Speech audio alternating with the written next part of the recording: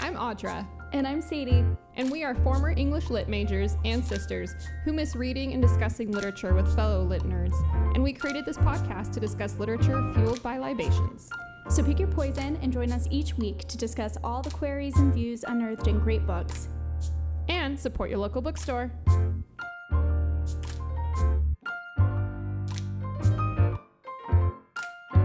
Hello, and welcome to a new episode of Lit and Libation. Hi, Audra.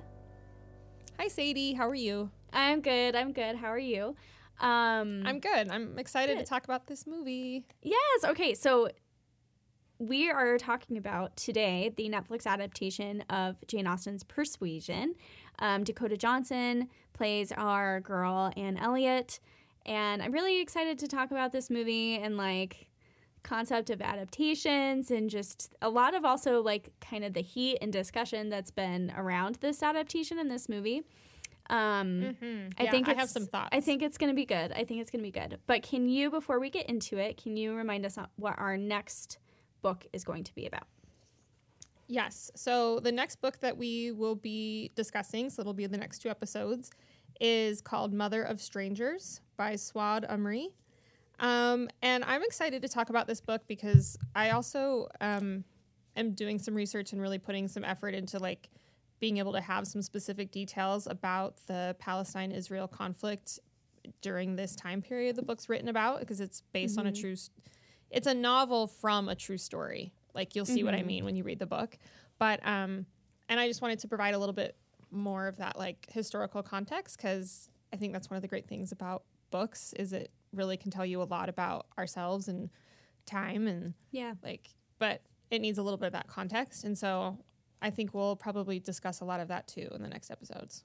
Nice. I think that will be good. And I'm excited for that as well, because I don't consider myself to be the most informed on the Palestine and Israel conversation and history and so I'm excited to talk about that and to get some of that history as well, because I think it's good to I really like building on what books are talking about to inform myself as far as my education on current topics as well, which, as we know, that conflict is that's the thing very important. It's still a really big deal, and it's not talked about a lot. I think there's some really strong feelings about it, and it is something to be, I think paying attention to. So I'm glad, for this book, I'm glad to discuss it. And so that'll be the next two episodes. So pick up a copy if you haven't from your local bookstore. And that's it. So it'll be interesting. Awesome. What are you drinking? I made myself a pina colada. Oh, that sounds good. You are so good. Yeah, so your drinks are so good. Well, I mean, it's 3 ingredients, but it's coconut rum. Oh, well, what I did, I used coconut rum, I used fresh pineapple, and then I used coconut ice cream. Ooh, that sounds really good. And then ice. It's really good. It's really good. You've got me excited and totally amped. Also, that is a huge mason jar that you're drinking it out of. That's amazing. It made a lot. Luckily I went pretty light on the rum. Yeah. But watching you drink that though definitely has me amped and ready for my Mexico vacation in February, where I'm gonna be drinking a lot of coconut rummy drinks. I think it's gonna be great. It's gonna be really good for me. I'm stoked. I'm excited for you. Thank you. I love going to destinations like that and drinking obnoxious drinks like this. I know. I just love it. It doesn't make sense for me to be drinking that in Massachusetts in February, and it's so much sugar. Right. The hangover's terrible. But if I'm in a foreign country and I'm on a beach and I have nowhere to be other than on the beach, then that sounds like the perfect drink to have. Yeah, I agree. I'm excited for you. Well, so I'm pretending I'm at the beach tonight. Where are you pretending you are? What are you drinking? Frankly, I'm just not pretending much at all, because I'm back to my boring drink shit. I just am having wine tonight. It's wine. From it's where? A good wine. What kind of wine is it? What? See, is it's it? a Sauvignon are you in Blanc. France right now? Okay. No, it's California. Oh, okay. California. Sonoma. Okay, well, you're there. Yeah, I'm there. That's where you are. Yeah, it's fine. You're in your like grandma coastal chic house, like on the beach. My gosh, and you're sitting and watching wearing, the waves wearing with beige a glass of wine across my whole body. My house is beige and blue, and that's all it is. I'm Diane Keaton, coastal grandma chic. That's my aesthetic right now. I will say that this wine is very good. It's very like crisp and appley, and it's really hitting all of my spots tonight. This is a very good wine. I'm very happy that I opened it. I love being a part of a wine club. Okay, that's enough. Oh my gosh. Like someday, someday Utah they'll catch up. It'll happen. I'm confident it will happen. It's fine. But okay, so that's fine. You're pretending there you go. So it's not boring. See, I just made it not boring for you. Thank you. I appreciate it. You're welcome. Okay. So what are your thoughts on the movie? I really liked it. I liked it a lot. Okay. There is a major, no, I don't want to say major. There is definitely a very specific dislike I have about it. But there's a significant amount that I like about it. I liked it. Like if you asked me, like if I had to pick, I'd say I liked it. Even though there's one piece of it that really upsets me. Okay. How do you want to go about this? So I will just say, this is the type of movie. This is why I think the concept of an adaptation is interesting, because I enjoyed this movie. I thought if you put it by itself, I think it's a fine movie. It's fine. It's enjoyable. It's entertaining. However, I don't think it's a good adaptation of the novel. Does that make sense? Like, it does. I disagree with you, but it makes sense. Yeah. In my opinion, I don't think it's a good adaptation, but I think it's like a fun and fine movie. Like the movie, you like the movie like as its own story and like how the movie's made, like almost separate from the Jane Austen novel. Is that what you mean? Yeah, like I think that, okay, like I'll tell you what really bugged me. Okay. I think that they manic pixie dream girled our girl, Aunt Elliot, and I don't think that the portrayal of her in the movie is at all like the character. I think that the movie, in comparison to the book, is very shallow. But if I hadn't read the book, I think I would have enjoyed the movie just fine. Okay. I think that might be like a harsh way of looking at it, but I think that that's kind of how it is. Like compared to the book, it feels very shallow, and it feels like they tried a little too hard to make quiet characters more interesting to an audience. And I think that maybe that's just why this book is just hard to put on the screen in the way that it's written as a book. But so like maybe they had those challenges, and this is how they went past those challenges. But I think that like Dakota Johnson's Anne Elliot, I don't think is very much like the character that I read about in the book. But I thought it was an enjoyable movie. It's not like I'll never watch it again. I just can't think about it. I almost have to think about them as two completely separate things to enjoy it. Yeah, okay. That makes sense. I mean, the things that you dislike about it, my dislike is kind of along those lines. Like, I liked the movie. I actually thought the reasons, like, that most people don't like adaptations, like, didn't bother me. I liked that they kind of changed, like, almost updated the dialogue a little bit with kind of more modern terms. Like, almost did, like, you know, what Clueless did with Emma, kind of a thing where, like, I actually liked that because I feel like that is how Jane Austen would write it if she was writing it now. Like, she wrote very much of the times. There was, like, slang and kind of in the know things, and, like, you know, she was writing of like it was written like as a modern novel. You know what I mean? Right. And so I think that it would be. So that I like that part. Like I really, okay, so you brought up last episode that there would be something right away in the movie that I would be. The Fleabag of it all, so where she's looking at the screen. Yeah, so her looking at the camera. Yeah, because I had said some comment about how that's what I picture almost in my head from this narrator. So yeah, when she does that first turn to look at the camera, I just start dying. And Kendrick's, we watched it when we were in Pittsburgh. And he's like, what? And then I had to like pause and explain like that's what I pictured. So it was funny. But yeah, I don't know where was I going with that?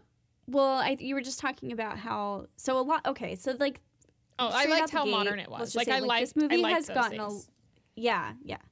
Well, and a lot of people don't. So, and to me, like, I thought some of the jokes were really funny with that. Like I thought it was funny when she like talks about him making her a playlist, and she pulls out of her like hope chest or her trunk like a bunch of like music pamphlets, and she calls it a playlist. Like, I think that's a funny joke, you know? But at the same time, I think that it kind of made some of the more, like, mature or, like, deep aspects of these characters seem immature and kind of, like, I don't know, it just was... I just didn't... Well, I didn't like how it was so not taking itself seriously in a way, when I think that, like, the book takes itself more seriously. Oh, no. I mean, there's some darkness in the book. That's, like, my one... Like, when I said I had one major issue, it's that the movie, I don't think portrays any of the, like, dark points of the novel. I mean, like, just even when it's set, like, the reason that the sailors are coming back is, like, Napoleon is like pausing in like the war. Yeah. And so that's why they're all back. So they've like been at war. And so like the scene where Louisa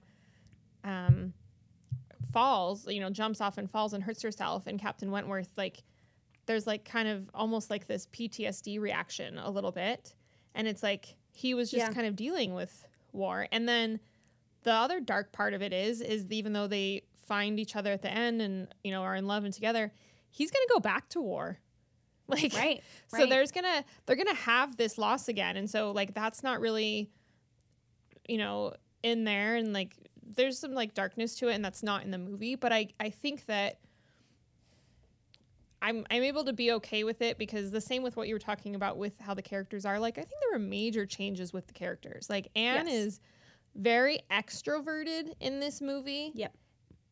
And not in the book. Like, I think that's a total swap. And I think that's what bugged me, is I felt like they, like, so I said that they manic pixie dream girled this character, and I kind of stand by that. I think that there were a lot of points in the movie that they were trying to make it be like she's not like other girls. Like, and I hate that in movies. I hate that in books. Like, I think it's actually really belittling to just like normal women, you know, who don't have to be like quirky and weird. Like, they don't have to have a rabbit as a pet, and they don't have to be like super silly and like the silliest aunt in the world with like a mustache on her face. Like, I don't know, there were like a lot of things, or like the octopus dream that she like talks about in that awkward like parlor setting with their very distant relatives. There's like little stuff that like that, and I'm like, who is this character? Because it's not Anne Elliot, and she's so quirky. Yeah, she's so quirky. Like, there's awkward silences, so she just like recalls this weird quirky dream she has about an octopus where she is the octopus. It's just very weird, and it's funny, and I think if you hadn't read the book and you didn't know what this character is like, I think it's fine. But I guess I kind of felt like in doing that, like it's almost like they were trying to make this character more of an Elizabeth Bennet than they were trying to make it an Anne Elliot. And I think that is a disservice to the character Anne Elliot, because I think that even though she's quiet and introverted, and she is very amenable. Oh, she's a great character, people. Though. She's very thoughtful. Yes. She's smart. She's very, I mean, she can, like she's she very has compassionate. Yeah, she is self-reflective and wants to grow, and like she does have deep care for the people she loves, like her niece, her nephews, and like her sister. I love her relationship with her sister, Mary. Yeah. I did like Mary. Mary was hilarious. I loved anytime she was on the screen. It made me so happy. I loved that actress. I loved did that character in this movie job. far more than I did in the book. Even though she was great in the book, like I got more of a sense of like she had self-awareness. Yeah. Does that make sense? Yeah. Like in the book, it seems like Mary's just kind of shitty and spoiled. Right. And in the movie, she came across as that way, but at least self-aware and deep down kind of a thing. It was a very endearing character. Well, I think that I think the actress really pulled off. Who was that actress? I loved it. I know. I want to see what else she's in, but I feel like her comedic timing was excellent, and I think it's also reflective of like Jane Austen. Like that's the thing. Like I feel like that actually fit the book really well, as far as like her turning a lot of very similar dialogue and like conversation into a much funnier thing just by her facial expressions and her tone of voice and like the way she said it. I also have to say, I think that oh my God, his name is escaping me, but he's in so much stuff. But the guy who plays the dad, I thought he was so good as Mr. Elliot. Yes, Sir Elliot. See, and I thought he was great. I did. I liked it, but then I didn't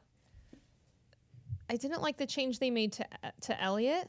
Like he was more kind of a like roguish charmer in the movie versus like kind of a not a good person. Like and no, I think his storyline in the book is that's some of that darkness again too. Yeah, it's like they made a romantic comedy, but this is a romance has comedic moments. Does that make sense? Yes. Like it was almost 50-50 in the movie, and the book it's like 90-10, but that 10 is so good. Yeah. Does that like so, and I think so it's like they almost had to take away some of that and make it more of like that kind of those ingredients that are always in modern romantic comedies. Like just like, the manic pixie dream girl and the just how she's more extroverted, and the bad guy's a bad guy, but he's not really a bad guy. He's because I mean, your description of him as a rogue is like perfect, but in the book, I think he's more nefarious. Yes, like especially he's more villainous. He's like way more villainous. It's like because didn't they in the movie? There's not even like I think her name is Mrs. Smith, like the Mrs. Smith character. Nope. Like she's not in it at all. And I think that which I think is I mean you can only fit so much in. That sucks that I get why, but it sucks that it was cut.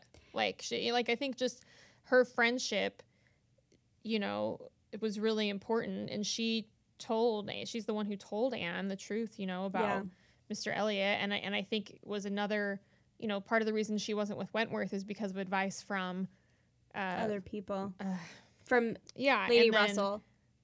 Yes, thank you. And then she gets good advice from her friend about Elliot. So it's like it's kind of that other side of the coin, and it's good that she gets to experience that. So I liked having that character and that interaction very much in the book, and so it was sad that it was missing. And I also think that like in the same way that I feel like they changed Anne so much, they took away some of her smartest like abilities, which is the fact that she's very cautious around Mr. Elliot in the book, like continuously. And I feel like in the movie, she's much more charmed by him. Yes. And I think because... Or seems to be entertaining him at least. Yeah, or entertained by him even a little bit. Because in the movie... Like enjoys his company. He plays along with her more. Like they're quippy together. There's like some chemistry there for sure. And I mean... Henry Golding, who's the actor who plays Mr. Elliot in the movie, he has chemistry with, like, a bush. Like, he is such a handsome and, like, charming man. I feel like he could have chemistry with anything.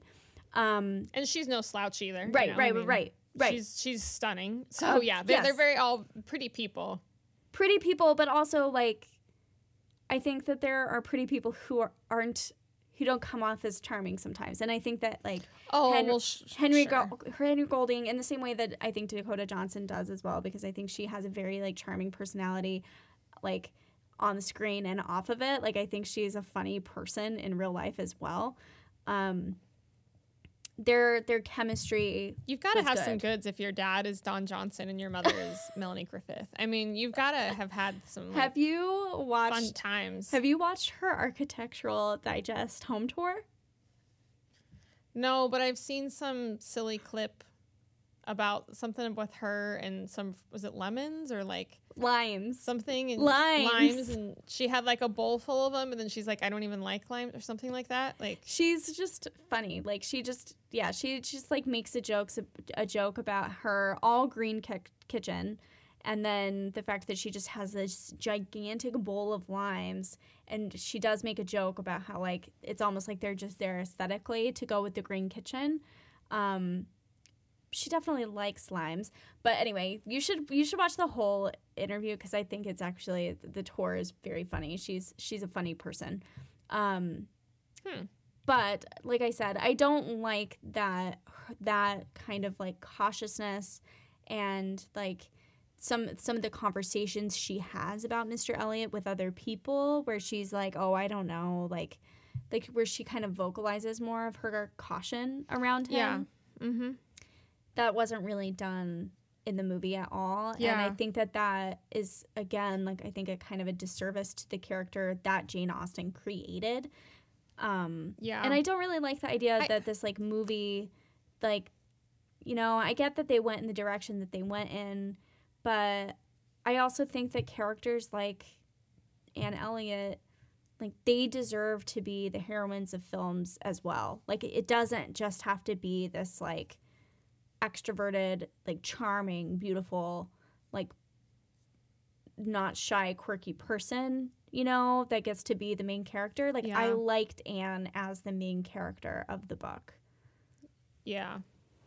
No, that's a valid point, you know, and it's one that's like kind of making me examine now of how, because I do think that they're just very different characters, and I liked both of them, but I can see why I like the movie character, and a lot of it has to do with kind of how they've portrayed her. You know, she's someone that's more like in your face, engaging, versus Anne in the novel is like you've got to, she's just as engaging, but you've got to like work a little bit more for it.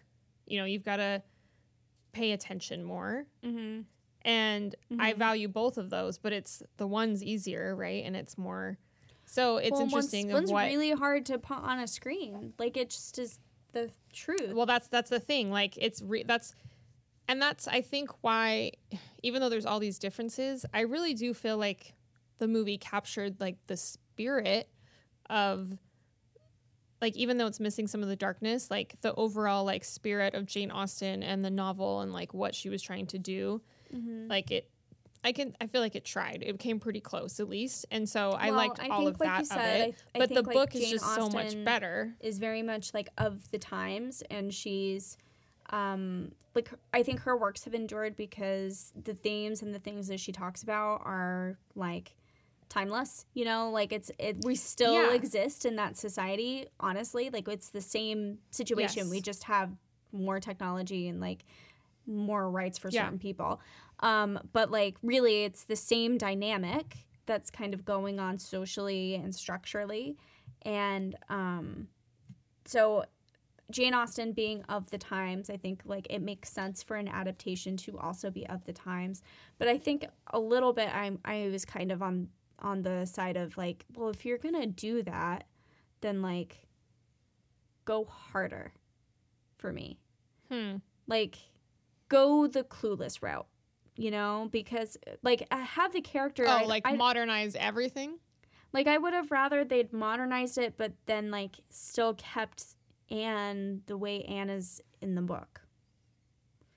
And like they could have had all of that like funny stuff, but like kept Anne the same, which is why like I think Clueless is a great adaptation of Emma, is the characters I felt like stayed true to the book characters, even though they're in this modern setting. But I don't necessarily like that I felt like the characters didn't really stay true to the characters that she wrote. Yeah, it was more aesthetically closer.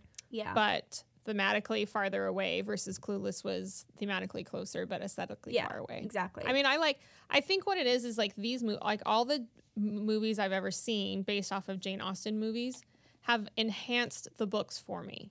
Like I already loved the books and really liked them and appreciated them, and the movies just like enhanced my like for the book versus hating the movie. And it's like, then if I hate the movie adaptation, it doesn't make me dislike the book, but it leaves kind of that bad taste of that movie adaptation. Like, versus these novels, I liked them and they enhanced the book, but it's still more about the book for me. Does that make sense? Like, it was just a nice enhancement to the parts that I really liked about the book.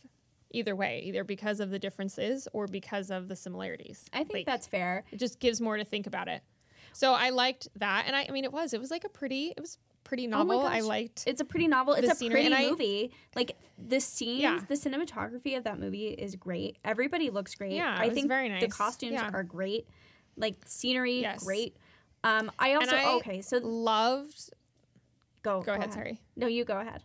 Oh, I love the dance scene between Wentworth and Louisa. Yeah. That was very, to me, I really loved that. I thought that was really well done. And so, like, all those things just enhanced parts of the book that I really liked, too. Yeah. I also, so this is something that I loved about this movie. And I'm so glad that movies are starting to be, like, more conscious and, like, aware of this. And, like, that audience are like, accepting this more as the norm.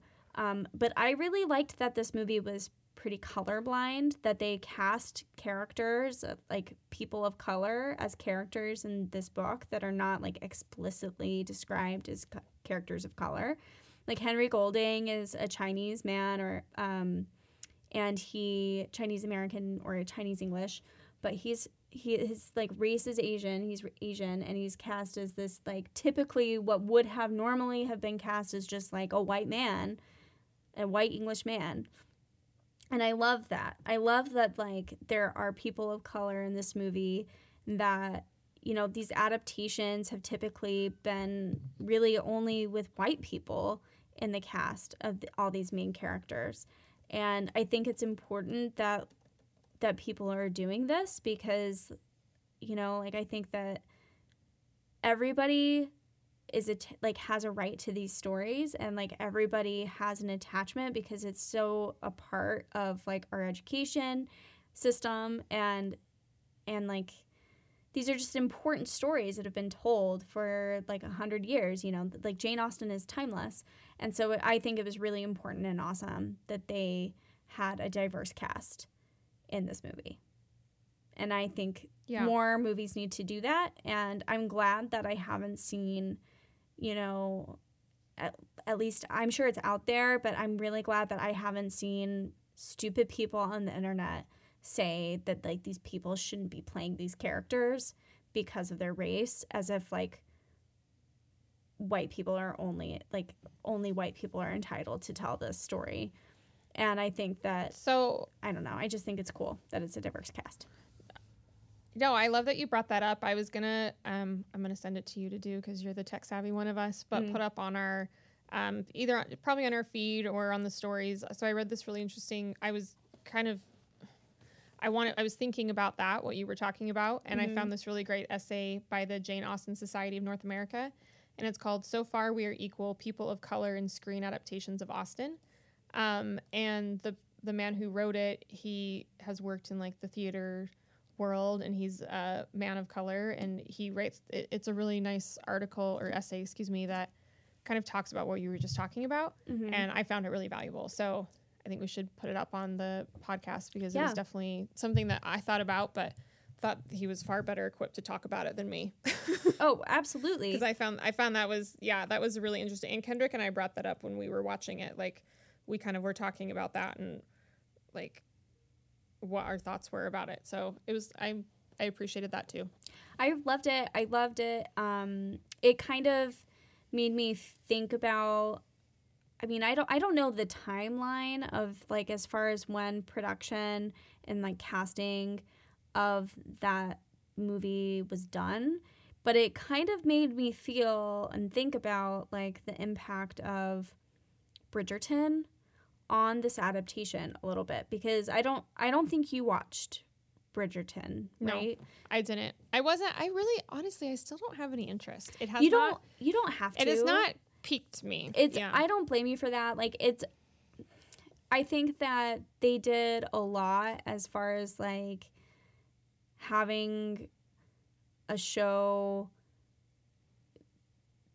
be in that world and that time and that universe for like very Austen, Georgian time period, but just letting a diverse cast tell the story. And if anything, I mean, I think you could like pull this back to like Hamilton, or like even like, this 1997 Cinderella with Brandy and Whitney Houston. Like I just like people are doing this more and more now. And I think Bridgerton was a direct influence on this movie, and in having a diverse cast tell the story in this time period. And I think it's like important to see, because I think that in adaptations that we've seen of a lot of these stories of the time period that are like set in England or set in Europe in general, like the majority of the cast, like 90% plus, is white, unless it's specifically about a person of color. Right. And I think it tells a myth. Like I think it makes people think that all of England was white, when that's not the case. Like, people of color have always existed in these spaces, and I think it's good to see them in these spaces on the screen. And like, I think it's beneficial for everybody. It's beneficial for me, and I think that it's just important. And I really appreciated that that's something that they did, and I'm glad that I haven't seen people up in arms about it. And with the history of, I mean, even before in movies, people of color weren't portrayed by people of color. They were portrayed by white people. Right. Yes.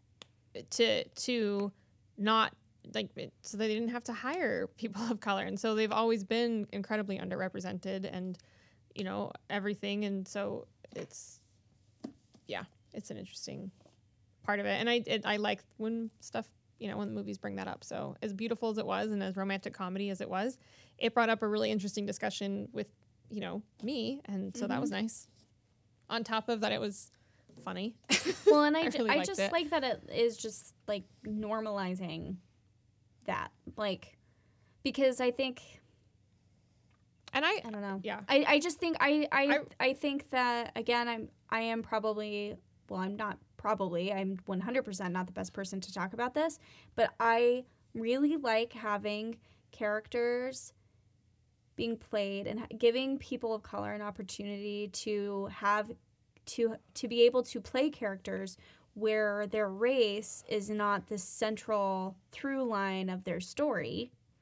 And I think a lot of the time in movies, particularly TV, like, it's a little bit better, but I think in movies specifically, a lot of the movies that are made that have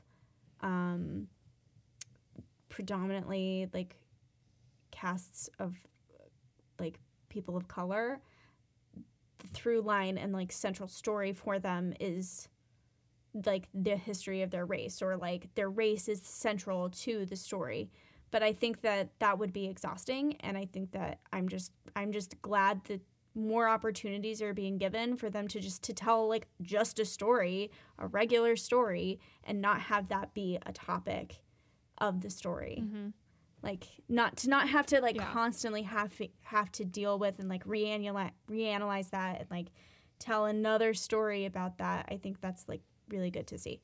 I remember reading like an article when 12 Years a Slave came out, and this isn't like super specific, but a lot of people were like, well, yeah, a movie about like a slave, like of course like these actors are going to get accolades for that, but like they're not getting accolades for just telling like regular stories.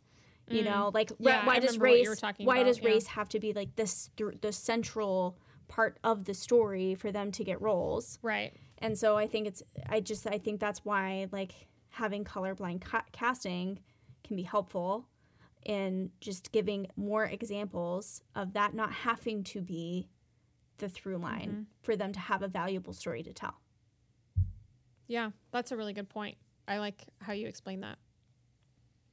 Thank you. Well, I liked the movie a lot. And honestly, I think the favorite thing for me about the movie was truly that they had her looking at camera. Yeah. And doing this. Like, I loved it because honestly, I really connected with the character because that's the voice it gave to me. Like, it really, I told you that. Like, it's like, yeah, I imagine her like looking to camera. Like, I really think there was this great description of connection with the reader and the character, or that caused that, with such an introverted character that doesn't have much dialogue.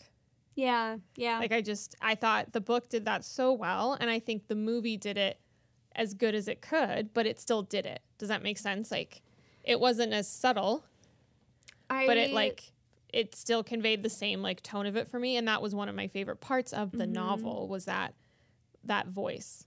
I think that I do think that it worked.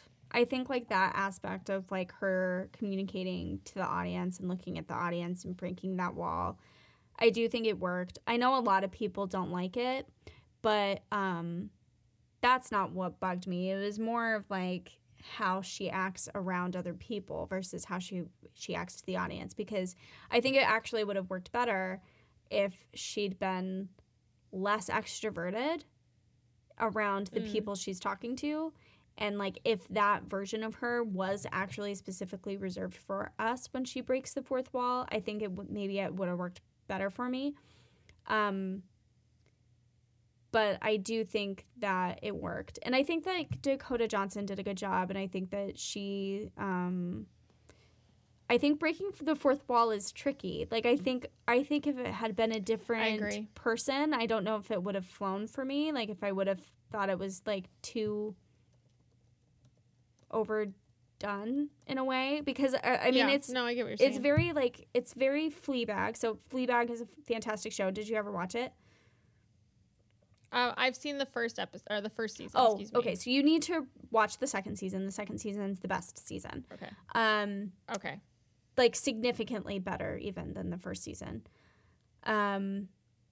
So I think that so Fleabag like is an example of like almost like a perfect example of breaking the fourth wall, and it's done even better in the second season. And I think that a lot of people have been inspired by that. I definitely think that this movie was inspired by it. I think the screenwriters and the producers were inspired by Fleabag when they wrote this adaptation. Yeah. And I think that if it had been maybe anybody else but Dakota Johnson, it would have been a little too obvious and would have fallen flat. But I do think it worked. I just don't think much else with that character worked as far as its relationship to the book character. Yeah, I understand. And I do want to say, too, that, like, that adaptation... That movie is not alone in this. I think this happens all the time.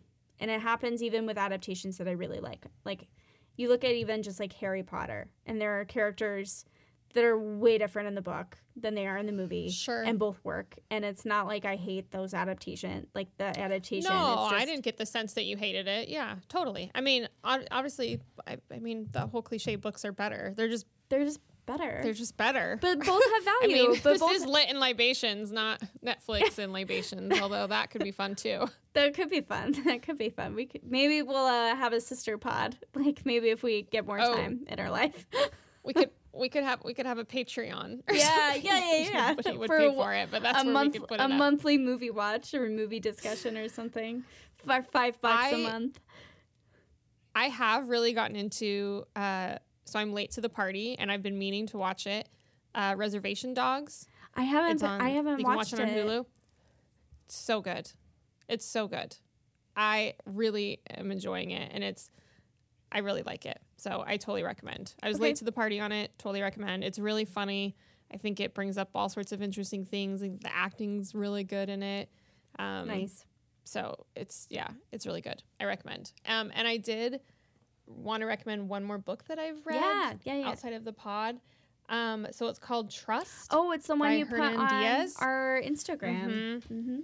Yeah, really, this book is really good. It's an interesting story. It's kind of set like after World War I and in that time period, and it's about kind of this financier and his wife, but it's a story about kind of how they made their money, but told in different ways, and each person telling it reveals things. It's hard to explain, but it's really good. Really recommend it. So definitely, if you need another book, pick up that. So Trust by Hernan Diaz. Very nice. Very nice. I need to talk to you about Vladimir, but we're going to do it off the pod because I don't want to spoil. Yeah, because you have to talk about the ending, yes. Right? But okay. I also... Well, if you guys haven't, Vladimir is also great. Very great. And great on audiobook. Yes, absolutely. I've been Sadie and I both listened to this on audiobook, and I think there is an added element to it. I think so too. I've been listening to it when I walk my dog, and it is so good. And I was at this, I was listening to it, and I was at this, peak moment. I'm like, what the fuck is happening? Uh-huh. And, what? I was, freaking out. And then, some neighbors started talking to me while I was, walking my dog. And I was like, no, not, this is the worst time to talk to me. Please don't. Oh, but yeah. also, I, had to be polite. So I had to, take my headphones out and, stop and have a conversation with a human being. God darn it. But,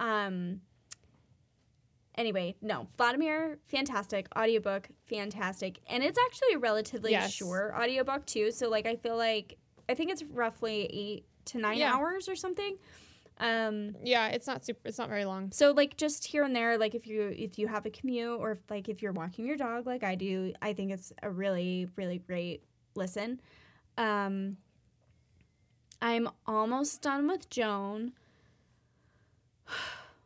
I love it. Joan is so good. Yes. Oh my gosh. I'm so glad you recommended it. It's amazing. If anybody's listening and they're a big fan of historical fiction, it's a must read. It's so good. And then I'm trying to think. So, I failed you again. I didn't watch The Bear. I tried to get Brian to watch it this weekend. I was like, Brian, we were trying to decide what to watch. I'm like, Brian, we really need to start The Bear. We really need to start The Bear. What did you pick instead? What did he pick? What did he pick instead? This is his fault. He picked, let me think. He picked a movie, and the movie was one that I fell asleep to within 20 minutes. And, oh, no, actually, Wait, no, it wasn't. We watched Into the Spiderhead, which is... What the hell is that? What? Okay, so Spiderhead... Don't what me? You watch some Into the Spiderhead over... I will what you today. It is a film... You haven't even watched the Star Trek I've assigned you either. You're watching crappy TV in place of good TV. Spiderhead was actually enjoyable. It was a film adaptation of the George Saunders short story from 10th of December, Into the Spiderhead. That's what it's about? Yes, it's the adaptation of George Saunders' short story, Spiderhead, Into the Spiderhead. Oh, which is... Shit, I sound like an idiot. I thought it was that stupid... I know. Oh, you know what I thought it was? Is Spiderwick Chronicles. Yellow Jackets. What? Or that... No, Yellow Jackets. What's that? Where it's these teenage cannibals or something. Oh, weird. I better stop talking. I think my gosh.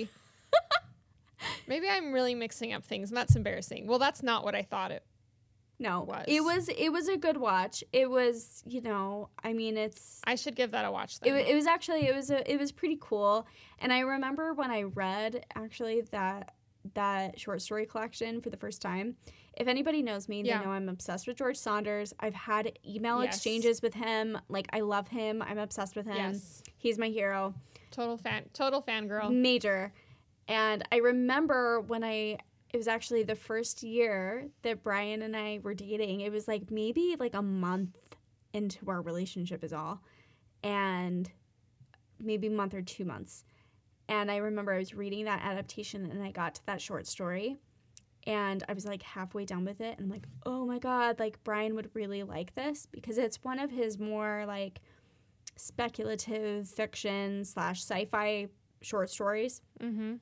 And I remember reading that short story to Brian like the first couple months into our relationship because I thought he would really, really enjoy it. And then they made a movie of it, and I really liked it, and I thought they did a great job. I feel like a total ass. You totally should have watched that over my picks. I'm wrong. That was an unfair. No, that is. Those are all very good reasons. We should have watched The Bear. We will watch The Bear. No, I take it back. I was incorrect. I jumped. Oh my God. I was wrong. Those are really good reasons. And now I want to watch the movie. That sounds good. You should watch it. It's on Netflix. You are a total Saunders fangirl, though. I am. I'm a Salman Rushdie fangirl. Like, poor. Oh my God. How are you doing? This whole thing is just so. I'm fine. I mean, obviously you're fine, but it's like it's just sad. But yeah, I've written emails. Like I remember meeting these two guys in a bar in New York, and the one guy said his family company or whatever did financing for Salman Rushdie. Like they were like not finance managers, whatever that would be. Yeah. And so I was like, oh my God, like I totally freaked out and I was like, are you kidding me? Like he's my favorite. Can like we call him? I was a little drunk, but I was like, can we call him? I want to like talk to him. Like I was totally, and the guy's like, oh my God, she's crazy.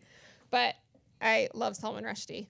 I was compiling all of his books to see if I still had them all. And the only one I'm missing is Grimus. But so I get it. They've been talking about doing a You're going to be so upset. The only one I've read by him is The Golden House. Did you like it? I did. I thought it was great. And I have Satanic Verses. I just haven't read it yet. If I had to pick favorites, which is hard, but probably Midnight's Children and The Ground Beneath Her Feet. Okay. I will send you some of my Salman Rushdie books. You don't need to send me your copies. Really Why? What's the point of having this many books if I can't like loan them out?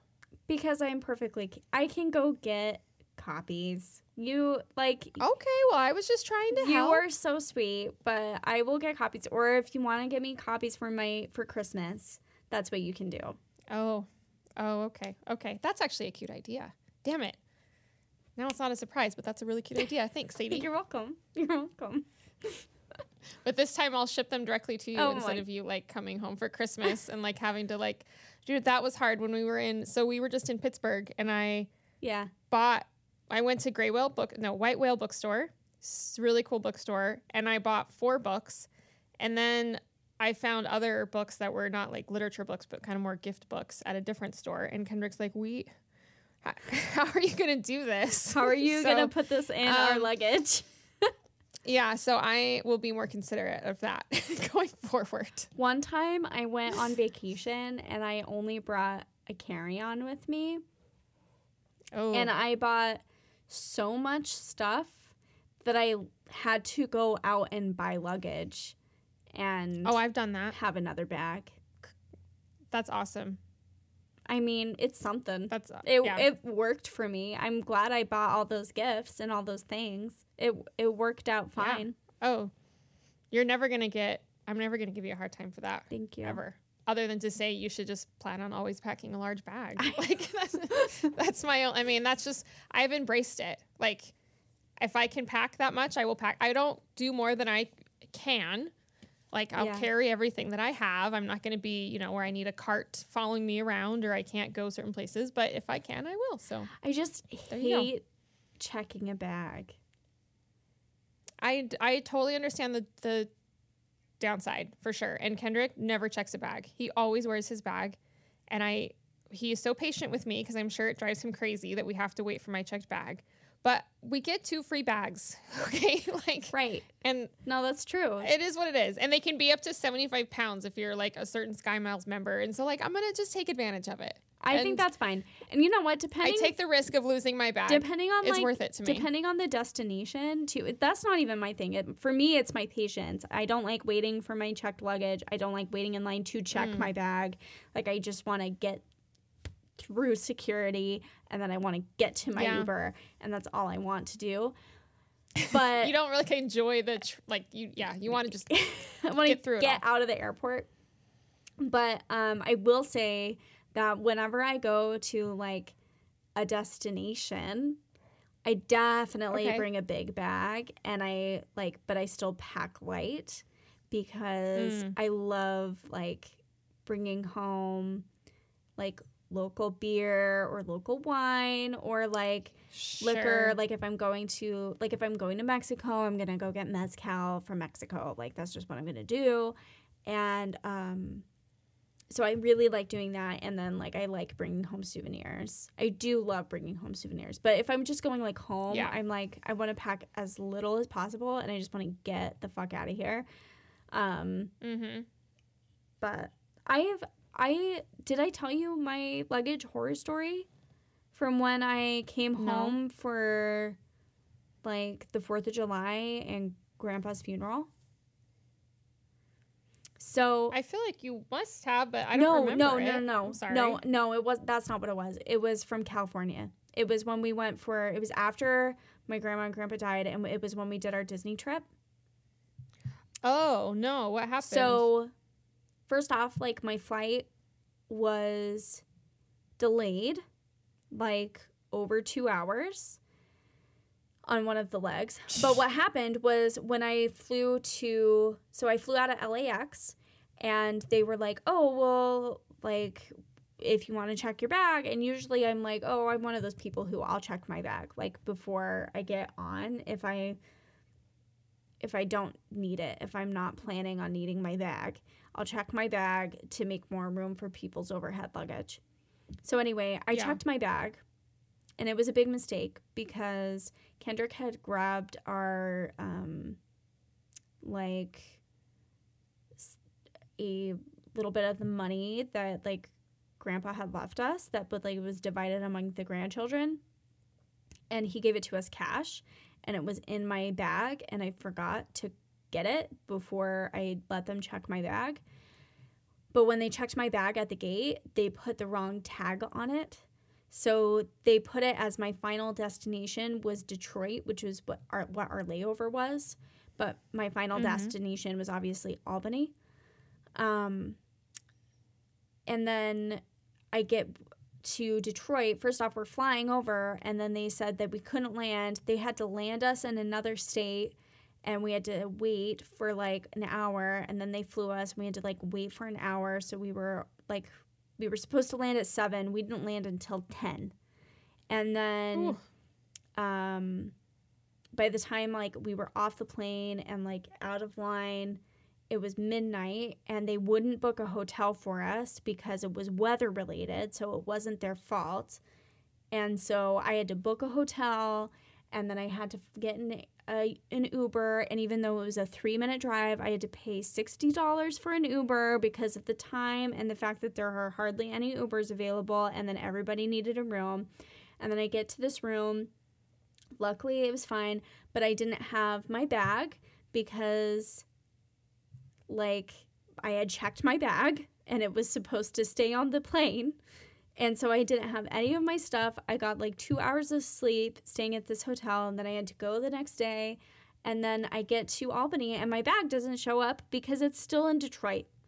And it took me like 2 weeks to get my bag, and I was freaking out because I thought that like somebody would have rummaged through it and like stolen stuff, and it was really scary and really shitty. And I just was like crying at the airport and like crying to the receptionist at the hotel because I didn't have like any of my stuff. And they were really nice, and they gave me like a free toothbrush and like a free like they were just like really nice about it, which restores, you know, my faith in humanity. But it was terrible. It was awful. So I'm never checking my bag at the gate again unless it's a direct flight. that's my moral of the story. Well, I can understand that. Like, totally. Thank you, everyone, for listening to my sob story. That was quite a saga. I'm sorry. I shouldn't have put you through that. I went through it. I shouldn't have put other people through it. It was too much. No, I feel bad. Like, that sounds awful. Like, I was just like, so travel stuff is the worst. It's just already so stressful. And you're always tired, and so it's like tired. the last thing you want to be doing. I just wanted to go home. It's just, yeah, it totally sucks. So I'm glad you survived. And I had to miss an extra day of work. You know, like I had to take an entirely extra day off. That's stressful. I didn't want to use my vacation that way. I was very upset. But it's okay. No, I feel for you. It's okay. Okay. Well, do we have anything else to discuss? Any other recommendations? No, I know. I feel like I should end it on like a happier note. Like, I just watched Westworld. I finished Westworld season 4. The finale came out yesterday. Have you kept up on Westworld? You watched the first season, right? No, I did. I watched the first 2, and I keep meaning to go back to it, and I just don't for some reason. You know, like the third season was okay. There were like some pretty good highs, but there were some pretty big lows. Season 4, the one that just came out, it was kind of the same thing, but it made me very excited for season 5. Like I think season 5 is gonna really like tie, because it's gonna be the last season, and I think it's really gonna tie stuff up really nicely, and I think it's gonna be like it's gonna go back to its roots, and I think that that's gonna be what's fun about it, because I love like the Westworld aspect of seasons 1 and 2. So I think that that's what the next season's going to do. But I will maintain that even if nobody continues the show, season 1 of Westworld is the best season of sci-fi like I've ever seen. I think it's a great season of television. And even if you don't continue, I think even just season 1 is like worth watching isolated. I think it's fantastic. Okay, good to know. Well, that is pushing me more in the direction of like doing it. Yeah, so I think it's good. There's like a lot of fun stuff in season 3 and season 4, and like I think it really asks a lot of its audience as far as like considering a lot of existential questions. It's a very existential show, which I like. I like that about it. Awesome. Okay. Well, that's pushed me a little bit. I like it. Sounds good. Yeah, I really haven't done anything else besides that. Trust was a big book, so that took a little bit of time. And then, but I like was doing that on the plane. Had lots of plane trips and stuff. Yeah. So yeah. Okay, so our next 2 episodes, we'll be discussing Mother of Strangers by Swad Umri. So go pick up your copy from your local bookstore or order it on bookshop.org, so that you can listen and let us know what you think. So I think that's about it. I do recommend watching the movie if you haven't watched it, but read the book first. Yeah, read the book first. I think it'll just enhance the book for you. Yeah. Yeah, it won't ruin the book for you. And I think and I think you'll appreciate the book. Yeah, I think so too. And I think that even though I have some criticisms with it as far as it's as an adaptation of the book, I think it's still a very fine, like fun, entertaining movie to watch, and is like I think it's a fun movie. Yeah, I agree. Well, I'm glad we got to talk about it. Yeah, me too. It was fun. We haven't done a movie one in a while, so hope you guys get a chance to read the book. If you did read it, liked it, if you have any comments, let us know. We'd love to hear from you, and we'll talk to you guys next time. Bye.